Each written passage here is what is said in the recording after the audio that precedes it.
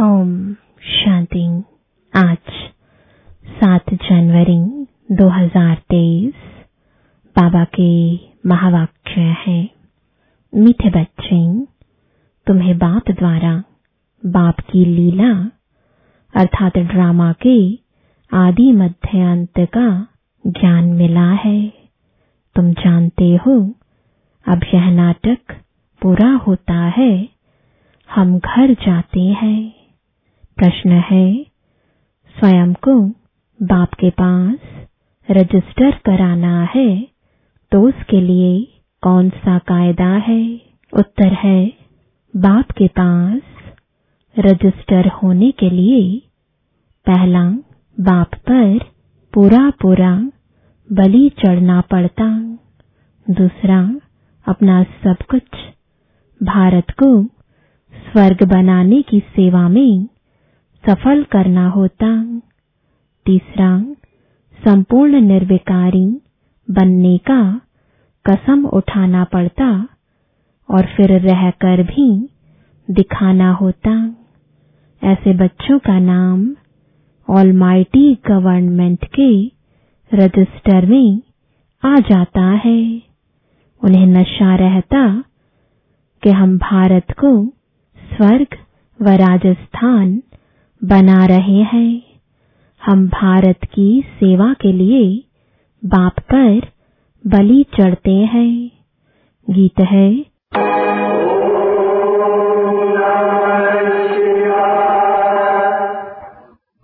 तुमात सहायक स्वामी सखा, तुम ही सबके रखवारे हो, जिसका कोई आधार नहीं, उसके तुम एक सहारे हो। तुमात सहायक स्वामी सखा, तुम ही सबके रखवारे हो। ओम शांति। जिसकी महिमा में यह गीत है, वही बैठकर अपने रचना की महिमा सुनाते हैं, जिसको लीला भी कहा जाता है। लीला कहा जाता है नाटक को, और महिमा होती है गुणवान की। तो उनकी महिमा सबसे न्यारी है। मनुष्य तो जानते नहीं, बच्चे जानते हैं कि उस परम पिता परमात्मा का ही इतना गायन है, जिसकी शिव जयंती भी अब नजदीक है। शिव जयंती के लिए यह गीत भी अच्छा है। तुम बच्चे उसकी लीला को और उनकी महिमा को जानते हो। बरोबर यह लीला है, इसको नाटक यानी ड्रामा भी कहा जाता है।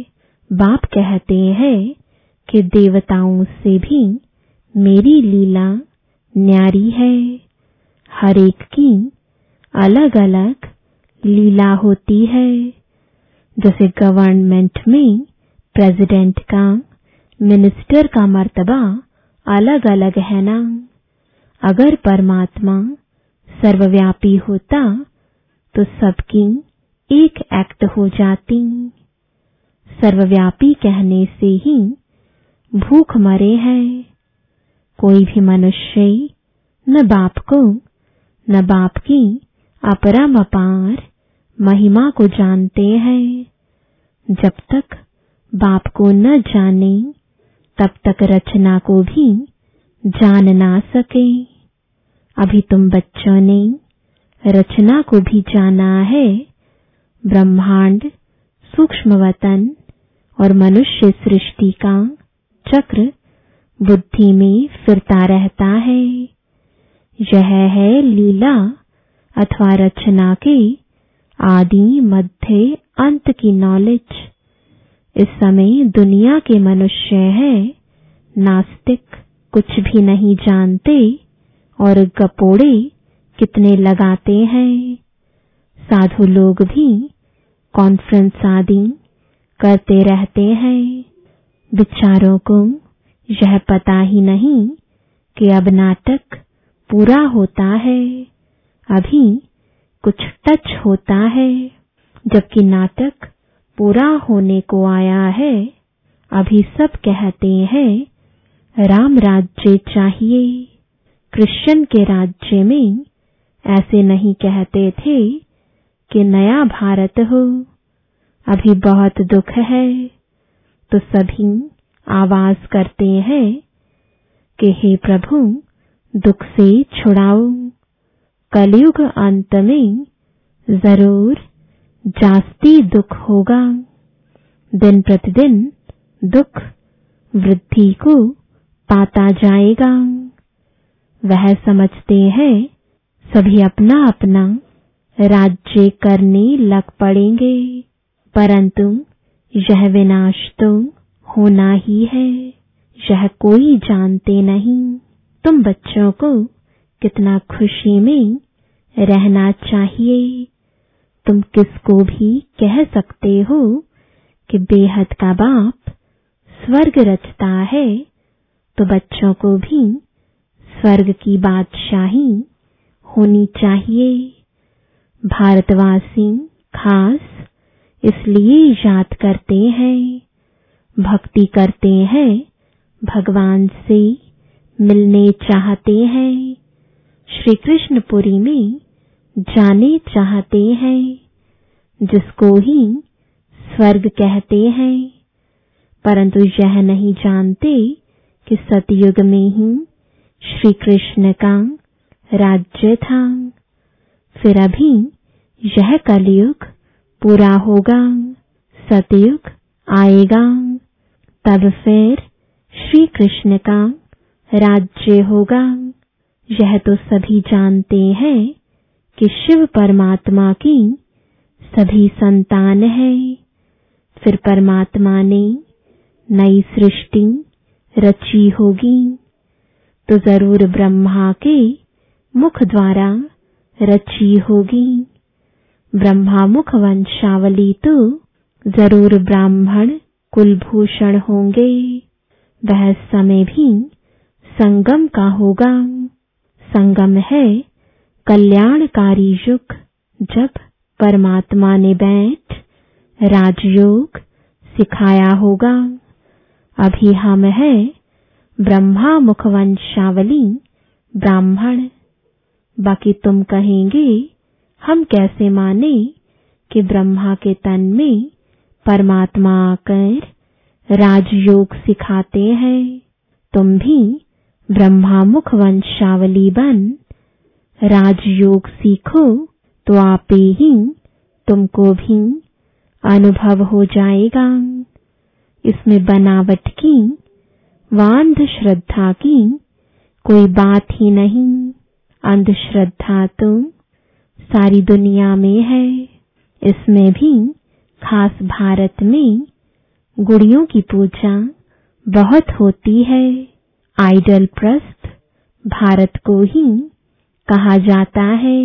ब्रह्मा को कितनी भुजाएं देते हैं, अभी यह कैसे हो सकता? हाँ, ब्रह्मा के बहुत बच्चे हैं, जैसे विष्णु को 4 भुजाएं दिखाते हैं, 2 लक्ष्मी की, 2 नारायण की। वैसे ब्रह्मा के भी इतने बच्चे होंगे। समझो 4 करोड़ बच्चे हों तो ब्रह्मा की 8 करोड़ भुजा हो जाए, परंतु ऐसे है नहीं। बाकी प्रजा तो जरूर होगी। यह भी ड्रामा में नोंद है। बाप आकर यह सब बातें समझाते हैं। वह तो समझ नहीं सकते कि आखिरीन क्या होना है। कितने प्लान्स बनाते हैं, किस्म किस्म के प्लान्स बनाते हैं। यहाँ बाबा का तुम बच्चों के लिए एक ही प्लान है और यह राजधानी स्थापन हो रही है। जो जितनी मेहनत कर आप समान बनाएंगे उतना ऊंच पद पाएंगे। बाप को नॉलेजफुल, ब्लिसफुल रहम दिल कहते हैं, बाप कहते हैं मेरा भी ड्रामा में पार्ट है। माया सब पर बेरहमी कर रही है, हमको आकर रहम करना पड़ता है। तुम बच्चों को राजयोग भी सिखाता हूँ, सृष्टि चक्र का राज भी समझाता हूँ। नॉलेजफुल को ज्ञान का सागर कहा जाता है। तुम बच्चे जानते हो, किसको समझा भी सकते हो। यहाँ अंधश्रद्धा की तो कोई बात ही नहीं। हम निराकार परम पिता परमात्मा को मानते हैं। पहले पहले उनकी महिमा करनी चाहिए। वह आकर राजयोग द्वारा स्वर्ग रचते हैं, फिर स्वर्गवासियों की महिमा करनी चाहिए। भारत स्वर्ग था तो सभी सर्वगुण संपन्न 16 कला संपूर्ण थे। 5000 वर्ष की बात है तो परमात्मा की महिमा सबसे न्यारी है। फिर है देवताओं की महिमा। इसमें अंधश्रद्धा की कोई बात नहीं। यहाँ तो सब बच्चे हैं, फॉलोअर्स नहीं है। यह तो फैमिली है, हम ईश्वर की फैमिली है। असल में तो हम सब आत्माएं परम पिता परमात्मा के बच्चे हैं, तो फैमिली हुई ना। वह निराकार फिर साकार में आते हैं। इस समय यह वंडरफुल फैमिली है। इसमें संशय की बात ही नहीं। शिव की सभी संतान है। प्रजापिता ब्रह्मा की संतान भी गाये हुए हैं। हम ब्रह्मा कुमार कुमारियां हैं। नई सृष्टि की स्थापना हो रही है। पुरानी सृष्टि सामने है। पहले तो बाप की पहचान देनी है। ब्रह्मावंशी बनने बगैर बाप का वर्षा मिल ना सके। ब्रह्मा के पास यह ज्ञान नहीं है। ज्ञान सागर शिव बाबा है, उनसे ही हम वर्षा पाते हैं। हम हैं मुखवंशावली। सभी राजयोग सीख रहे हैं। हम सबको पढ़ाने वाला शिव बाबा है, जो इस ब्रह्मा तन में आकर पढ़ाते हैं। यह प्रजापिता ब्रह्मा जो व्यक्त है, वह जब संपूर्ण बन जाते हैं तब फरिश्ता बन जाते हैं। सूक्ष्म वतन वासियों को फरिश्ता कहा जाता है। वहां हड्डी मांस नहीं रहता। बच्चियां साक्षात्कार भी करती हैं। बाप कहते हैं भक्ति मार्ग में अल्पकाल का सुख भी मेरे द्वारा ही तुमको मिलता है। दाता मैं एक ही हूँ, इसलिए ईश्वर अर्पण करते हैं। समझते हैं ईश्वर ही फल देते हैं। साधु संत आदि का कभी नाम नहीं लेते हैं। देने वाला एक बाप है, करके निमित्त कोई द्वारा दिलाते हैं उनकी महिमा बढ़ाने के लिए। वह सब है अल्पकाल का सुख, यह है बेहद का सुख। नए नए बच्चे आते हैं तो समझते हैं जिस मत पर हम थे उनको फिर हम यह नॉलेज समझाएं। इस समय सब माया की मत पर है। यहाँ तो तुमको ईश्वरीय मत मिलती है। यह मत आधा कल्प चलती है, क्योंकि सतयुग त्रेता में हम इसकी प्रारब्ध भोगते हैं। वहां उल्टी मत होती नहीं, क्योंकि माया ही नहीं है। उल्टी मत तो बाद में ही शुरू होती है। अब बाबा हमको आप समान त्रिकालदर्शी त्रिलोकीनाथ बनाते हैं, ब्रह्मांड का मालिक भी बनते हैं, फिर सृष्टि के मालिक भी हम बनते हैं। बाप ने बच्चों की महिमा अपने से भी ऊंच की है। सारी सृष्टि में ऐसा बाप कभी देखा जो बच्चों के ऊपर इतनी मेहनत करे और अपने से भी तीखा बनाए। कहते हैं तुम बच्चों को विश्व की बादशाही देता हूं, मैं नहीं भोगता, बाकी दिव्य दृष्टि की चाबी मैं अपने हाथ में रखता हूं। भक्ति मार्ग में भी मुझे काम में आती है। अब भी ब्रह्मा का साक्षात्कार कराता हूं कि इस ब्रह्मा के पास जाकर राजयोग सीख भविष्य प्रिंस बनो। यह तो बहुतों को साक्षात्कार होता है, प्रिंस तो सभी ताज सहित होते हैं। बाकी बच्चों को यह पता नहीं पड़ता कि सूर्यवंशी प्रिंस का साक्षात्कार हुआ व चंद्रवंशी प्रिंस का।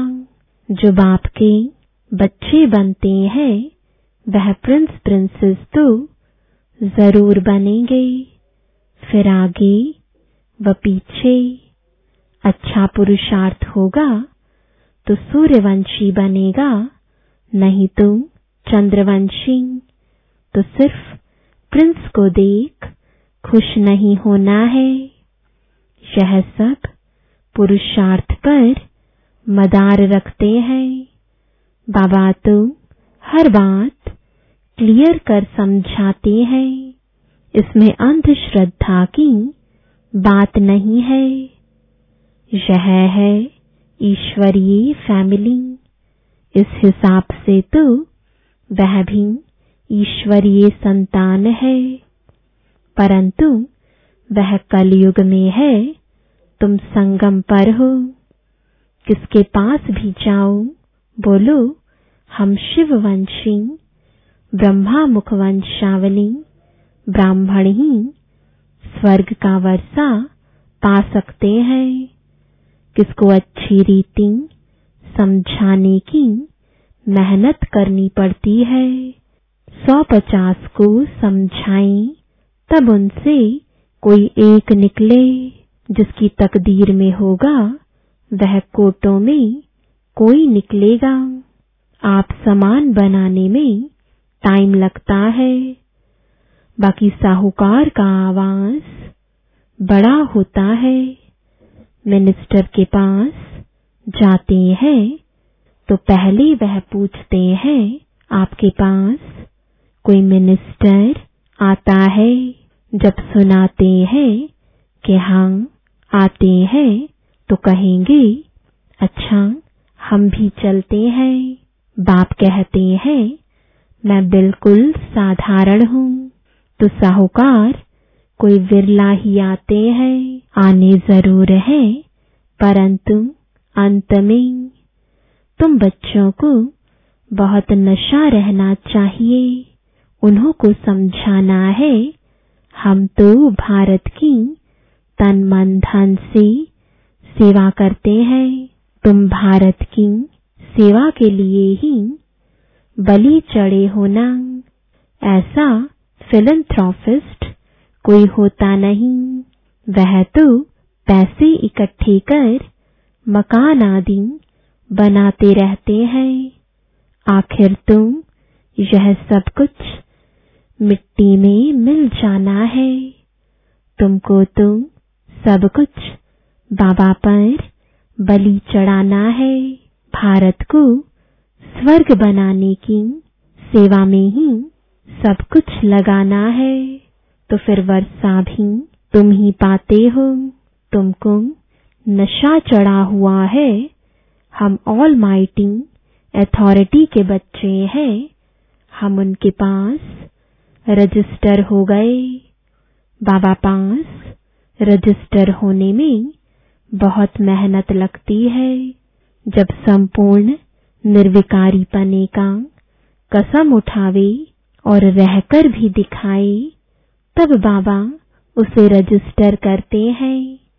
बच्चों को बहुत नशा रहना चाहिए कि हम भारत को स्वर्ग व राजस्थान बना रहे हैं, तब उस पर राज्य करेंगे। अच्छा, मीठे मीठे सिकिलदे बच्चों प्रति माता पिता बाप दादा का याद प्यार और गुड मॉर्निंग। रूहानी बाप की रूहानी बच्चों को नमस्ते। रूहानी बच्चों की रूहानी बाप दादा को गुड मॉर्निंग और नमस्ते। धारणा के लिए मुख्य सार है। पहला, हम ईश्वरीय संतान एक ईश्वर की फैमिली के हैं। हमें अभी ईश्वरीय मत मिल रही है। इस रूहानी नशे में रहना है, उल्टी मतों पर नहीं चलना है। दूसरा, भारत की सेवा के लिए ब्रह्मा बाप के समान पूरा पूरा बलि चढ़ना है। तन मन धन भारत को स्वर्ग बनाने में सफल करना है। पूरा पूरा फिलैंथ्रोपिस्ट यानी दानी बनना है। वरदान है परमात्मा प्यार की छत्र छाया में सदा सेफ रहने वाले दुखों की लहरों से मुक्त भव। जैसे कमल पुष्प कीचड़ पानी में होते भी न्यारा रहता है, और जितना न्यारा उतना सबका प्यारा है। ऐसे आप बच्चे दुख के संसार से न्यारे और बाप के प्यारे हो गए।